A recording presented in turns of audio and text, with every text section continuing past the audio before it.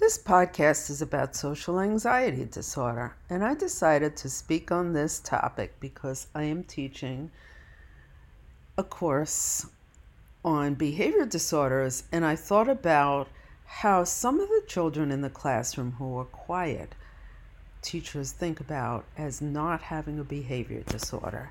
And in some ways, the children who are quiet need the most help. And they may fall prey to being a victim or being truant from school, or maybe even have a behavior disorder in some way, shape, or form. It may be a behavior disorder that's withdrawal, but it's still something that is serious and to be concerned about. Social anxiety disorder is fairly rare in terms of the prevalence is pretty low for childhood, and it starts to increase around adolescence. But I do believe it is something to be more aware of because it's not typically spoken about. Social anxiety disorder is a disorder under the classification of anxiety disorders in the DSM-5. That is the manual that is used to diagnose mental health conditions. Some of the symptoms of social anxiety disorder are fear of social situations, nervousness around people, panic, rapid heartbeat, sweaty palms, and somatization when faced with having to socialize or interact with others. So somatization means taking it upon your body.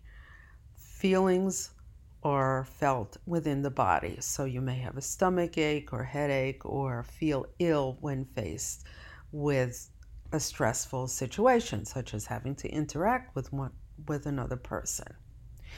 Individuals who are suspected of having social anxiety disorder or who are diagnosed with social anxiety disorder experience abject fear of social situations and professional situations which require meeting new people or having to express themselves to another person. This can happen either in a one-to-one or a group setting. This goes beyond a feeling of trepidation or unease around others and extends to actions such as avoidance of the situation or isolation at home. Individuals are affected to such a degree that they may even be afraid to eat in front of others, go to the restroom in public, or show up to events. Clearly, to be diagnosed with social anxiety disorder, symptoms must be present for a prolonged period, and I'll get into that later. This disorder is serious and will impede with daily functioning. Social anxiety disorder goes beyond being quiet or having a shy personality. The roots of social anxiety disorder stem from deeper issues and problems that appear on the surface. Again, this is a diagnosed mental health condition. There are deeply rooted beliefs about oneself that may stem from a number of causes, such as fear of being rejected or abandoned. Individuals with social anxiety disorder are often struck with a crippling fear of speaking to and relating to others in social or professional situations. They tend to isolate, run away from, and avoid social situations. Making social contact is painful. Issues of avoidance of social situations prevents one from having the ability to form and sustain relationships. Fear of rejection will cause those with social anxiety disorder to pull back from others. Making small talk feels overwhelming. It is difficult to show up for social situations and events because one is in the vulnerable position of speaking to others who are they familiar with and to unfamiliar contacts. Of course, this translates into deeper problems later as it becomes difficult to make and keep friendships when fear of embarrassment or rejection is an obstacle. Life becomes more narrow and the individual prefers to stay home over taking risks. When individuals with social anxiety have to face a situation that is difficult, they create a wall around themselves as a protective mechanism. Social anxiety disorder manifests in other ways than not being able to make friends or speak to others at an event, and we'll get into that a little later. Like any other disorder, some presentations impede with functioning more than others. For example, some individuals experience social anxiety only when they have to speak in public and do public speaking. This is more common and easier to treat than other forms of social anxiety. This is known as performance anxiety. And this is easily treated because the individual can see a psychotherapist, go to a class, or join Toastmasters.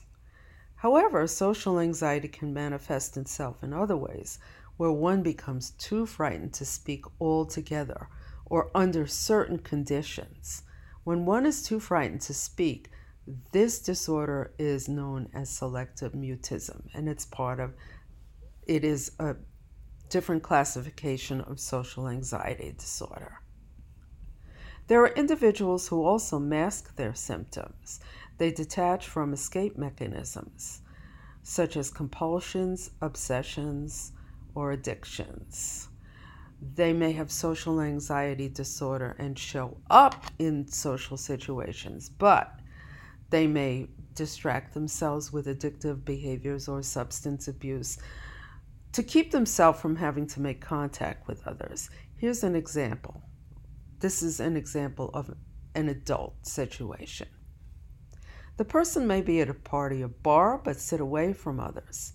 He or she may appear to be lost in thought while they look at their tablet or phone and engage in gambling, smoking, or drinking.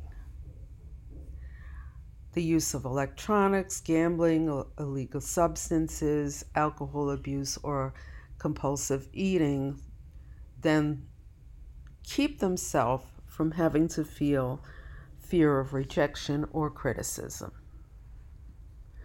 As I said before, those individuals with social anxiety disorder have a problem forming relationships. It feels uneasy to make small talk, to make new friends, or to speak up in social situations.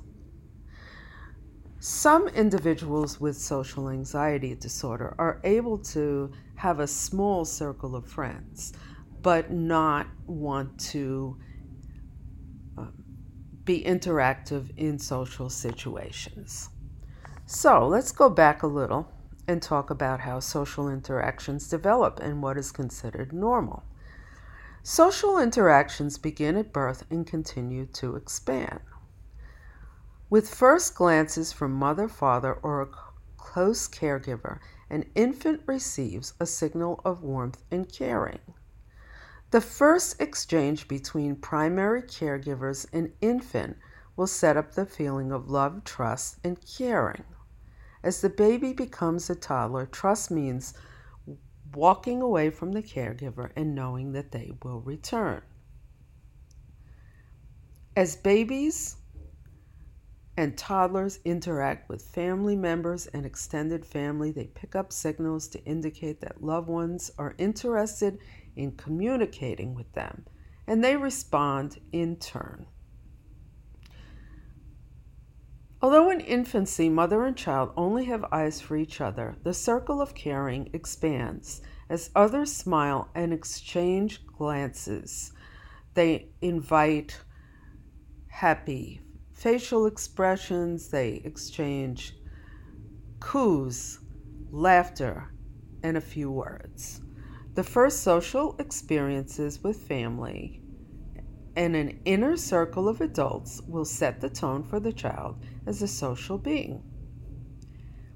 As children are exposed to interactions outside the home or community, they begin to pick up language and learn both verbal and nonverbal cues. While some children are prone to talk more and interact with friendly people. Most children are taught to be cautious, safe, and respond only to trusted adults. When a child feels safe and secure with their primary caregivers, they pay heed to the messages of this care and protection. Early social experiences shape relationships, but there is more to it. Other factors having to do with the shaping of personality relate to how easily a child learns to navigate relationships in the early years. Also, children have different temperaments, different energy levels, and a sense of how they should communicate with adults and peers. When there is good command to language, it helps, but there may be other reasons that the child is reserved with adults. Both nature and nurture play a part in how a child will relate to one another, to others. Genetics and biology determine certain aspects of personality. Temperament has been shown to be an inherent part of a child's genetic makeup. Each child has a different personality and a different sense of how to take in and process information. He or she may be more or less reactive in emotional situations based on patterns of past behavior and what they've observed from their caregivers. Again, children have different personalities. Some children are high strung and more active, and others are more mellow. Watching their families' reactions to situations becomes the greatest learning tool for a young child. How caregivers and others around them react to situations will affect how a child will respond to situations. Understanding the individual differences in the ability to process language, express language, and relate to others is key to understanding why some children are good in social situations, while others are severely impeded by inner obstacles that cause a strong pulling back, rather than to be optimistic and open toward relationships. Children who eventually develop social anxiety disorders have moved beyond trepidation and have moved into the full avoidance mode. So if a child is generally shy and hesitates to interact with others, it doesn't mean necessarily that they have social anxiety disorder. Again, it has to be for a prolonged period and to such a duration and intensity that something becomes more noticeable. We also have to think of developmental appropriateness. Developmental appropriateness may be kept at the forefront of the diagnosis process. Some children develop slightly faster than others in this domain, and others are slower to interact. They may be considered quieter or more shy. Still, there is a normal range of child development and milestones that should be reached by different ages. First and foremost, awareness is the key. Teachers can play a role in identifying any issues or problems. However, teachers do not always see the whole picture. A child may be quiet in school and extremely outgoing at home and family life. It is important for a school psychologist, counselor, or social worker to do outreach if something is noticeably wrong. While the support providers are doing outreach, coordinate care to see if one person should be the touch person or whether there should be a separate call to speak in terms of academics and what is seen from the classroom teacher's point of view. It is important to get in touch with the family, but handle it with care so that the family does not perceive the calls as intrusive. Often when families get bombarded or a school faculty member calls home too often or too much, the family gets alarmed or they get defensive. While the immediate goal is for the parent to bring these concerns to a counselor or mental health provider, it is important to be sensitive to cultural needs and perception. There should be open communication about taking the child to a counselor or mental health provider that does not backfire and become a reason for the parent to do the opposite of what is best for the child. In some cases, it is best to let the social worker or counselor in the school take the lead. It is important to work as a team. While one provider may recommend that the parent goes to a pediatrician, another faculty member might not agree with that recommendation. Never make assumptions about what is best in terms of care without getting feedback from the team, coming to a consensus, and then reaching out to the parent. However, if there are ongoing symptoms where urgency is needed, the school leadership team should be informed right away. The leadership team being the assistant principal, the principal, and so on. Preventative measures, of course, are even better. Parents and caregivers who regularly take their child to a pediatrician will be typically educated on the milestones of typical development. Social anxiety disorder, again, cannot be diagnosed unless there is 6 months of ongoing issues and symptoms. Parents and caregivers who read up or watch videos about typical development of social interactions and stay current with new health reports will be more likely to notice a need for concern. Awareness of the basic milestones as to when a child should babble and coo, say their first word, and then formulate short sentences is a good beginning, but it is not nearly enough. Parents need to check for responsiveness, relatedness, and whether a child is progressing at the developmentally appropriate stages. This can help a parent, caregiver, or family member call for screening and evaluation in the event that something is detected early on. Although social anxiety disorders are not typically diagnosed in early childhood, there are some indicators that might help parents to create bonding opportunities, not only with the caregiver, but with extended family members and trusted friends. Of course, there are variations based on cultural norms, birth order, number of siblings, and again, personality and temperament. For example, if a child is an only child with working parents, the child may be more friendly and outgoing because the caregiver may take the child to before and after school programs, take the child on play dates more often, and take long trips that are more child-centered, such as going to Disney World. The opposite may be true. A child with a shy temperament may not respond to all of this stimulation. The important thing is to understand when a child is not engaging in healthy social interactions and when it impairs functioning. Social skills, like any other skill, are developed when children play with one another and interact in a classroom setting. When a child avoids interactions with one another, it is something to be concerned about. Individuals with social anxiety tend to avoid interactions and do not develop the necessary skills through developmental phases of childhood. The individual may avoid interactive play with others in the early years, which may develop into a fear of interacting within organized social settings such as birthday parties, clubs, or at camp. The child may want to play alone too much, sit alone in the cafeteria. He or she may prefer to engage in sedentary activities such as watching TV, playing computer games, or streaming movies alone, rather than playing outside with other children. Social anxiety disorder is not diagnosed until about 8 years of age, typically, and by most standards, usually around adolescence. There are some clinicians that diagnose social anxiety disorder earlier or believe that the symptoms can be present earlier in childhood. This is true for selective mutism, especially because if a child is not talking, it is something to be concerned about.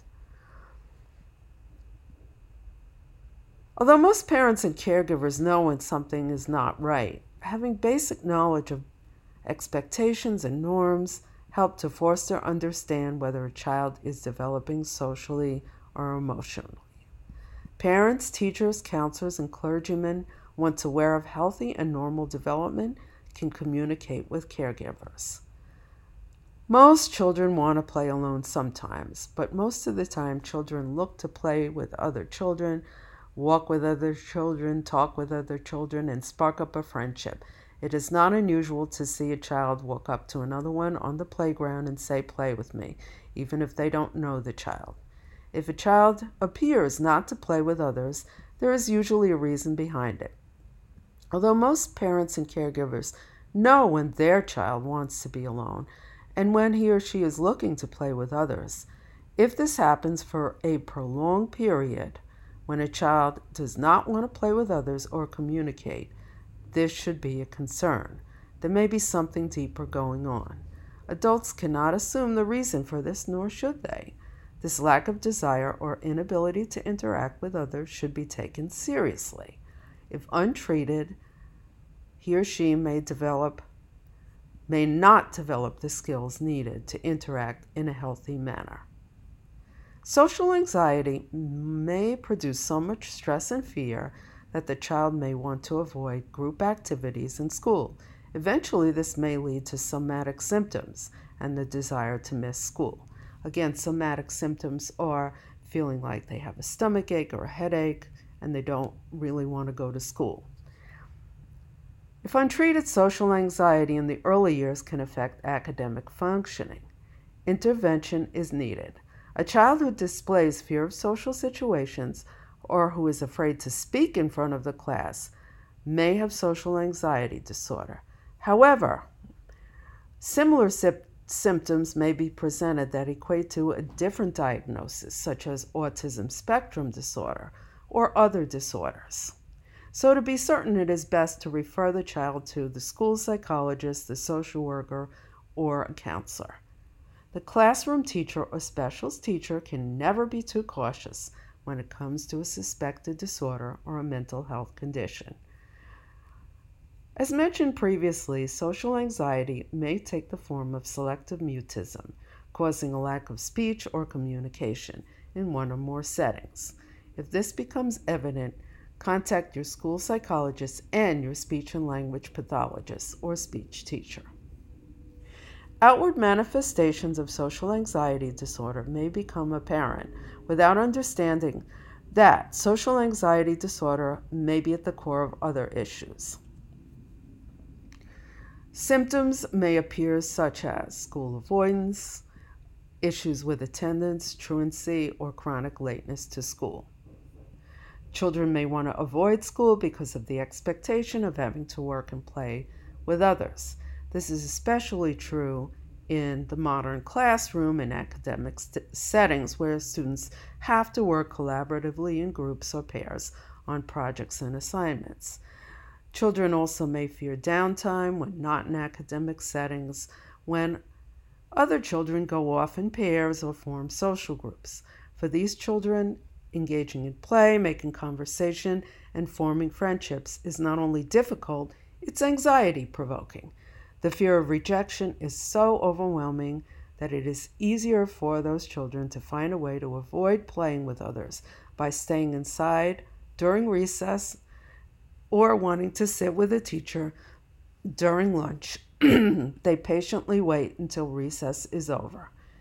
They are so frightened of potentially being left out that it is easier not to try than to risk embarrassment or having to experience that awkward moment of having to ask another child to play with them. Children do not outgrow social anxiety. Adolescence is another difficult phase for many young people, and in adolescence, symptoms of uneasiness may present with or without social anxiety disorder. Typically, around puberty, young adolescents become more self-conscious and embarrassed in groups. They become more aware of themselves. However, if the individual starts to avoid social situations, it's something to be concerned about. When an adolescent is showing signs and symptoms of wanting to stay home and avoid social situations, they may be heading for a downward spiral. For individuals with social anxiety disorder in adolescence, the normal rites of passage become difficult.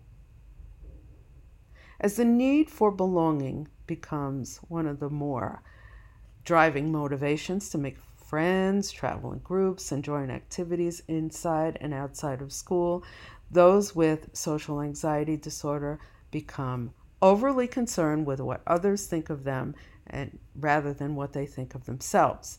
There's a tendency to avoid social situations or to cover up a feeling of anxiousness or fear in uncomfortable situations with underage drinking, drugging, or promiscuity. Social anxiety is not always easily diagnosed. This is due to the fact that it may present as general anxiety, depression, or more typically masked as substance abuse. In adolescence, the need for belonging and formation of identity become part of healthy development stages. When symptoms present that impair functioning, it is time for parents to seek treatment for their child or teen. Social anxiety often presents as other disorders that may appear as behavioral issues or as withdrawal or school avoidance. As adolescents transition into adulthood, these symptoms can also be present. Adults with social anxiety disorder miss out on many opportunities in life.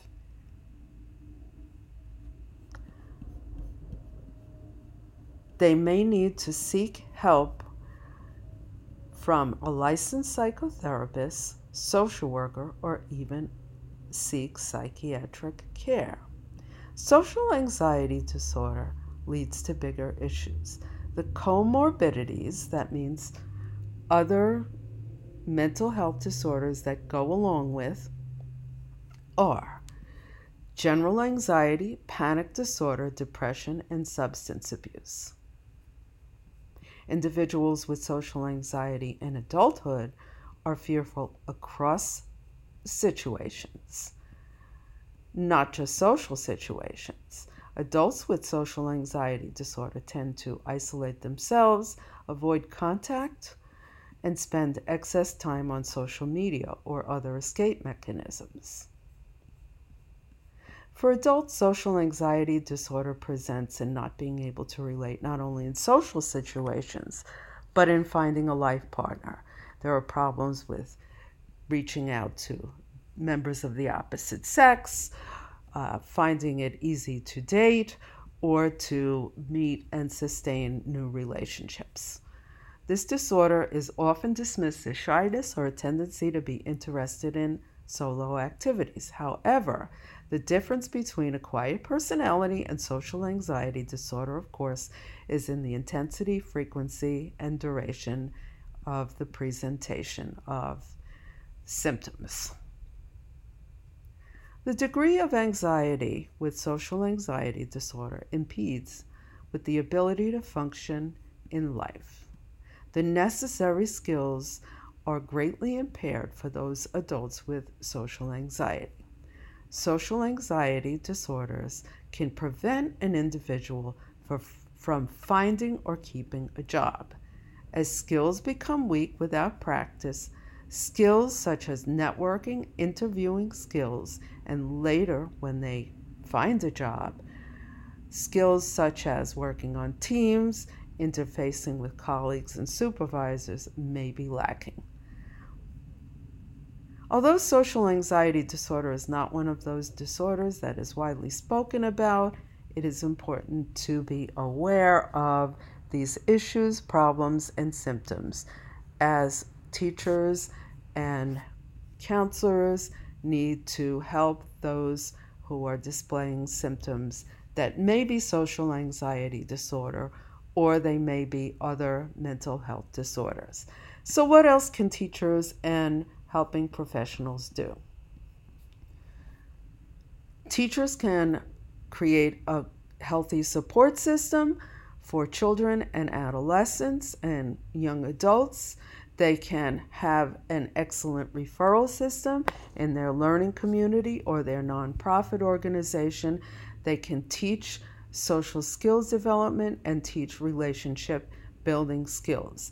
They can provide support for individuals who need social skills training, modeling encouragement, and direct instruction with social skills.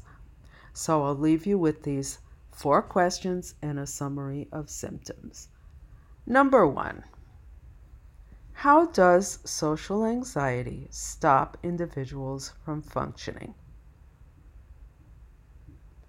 Number 2, what is the difference between social anxiety and social maladjustment?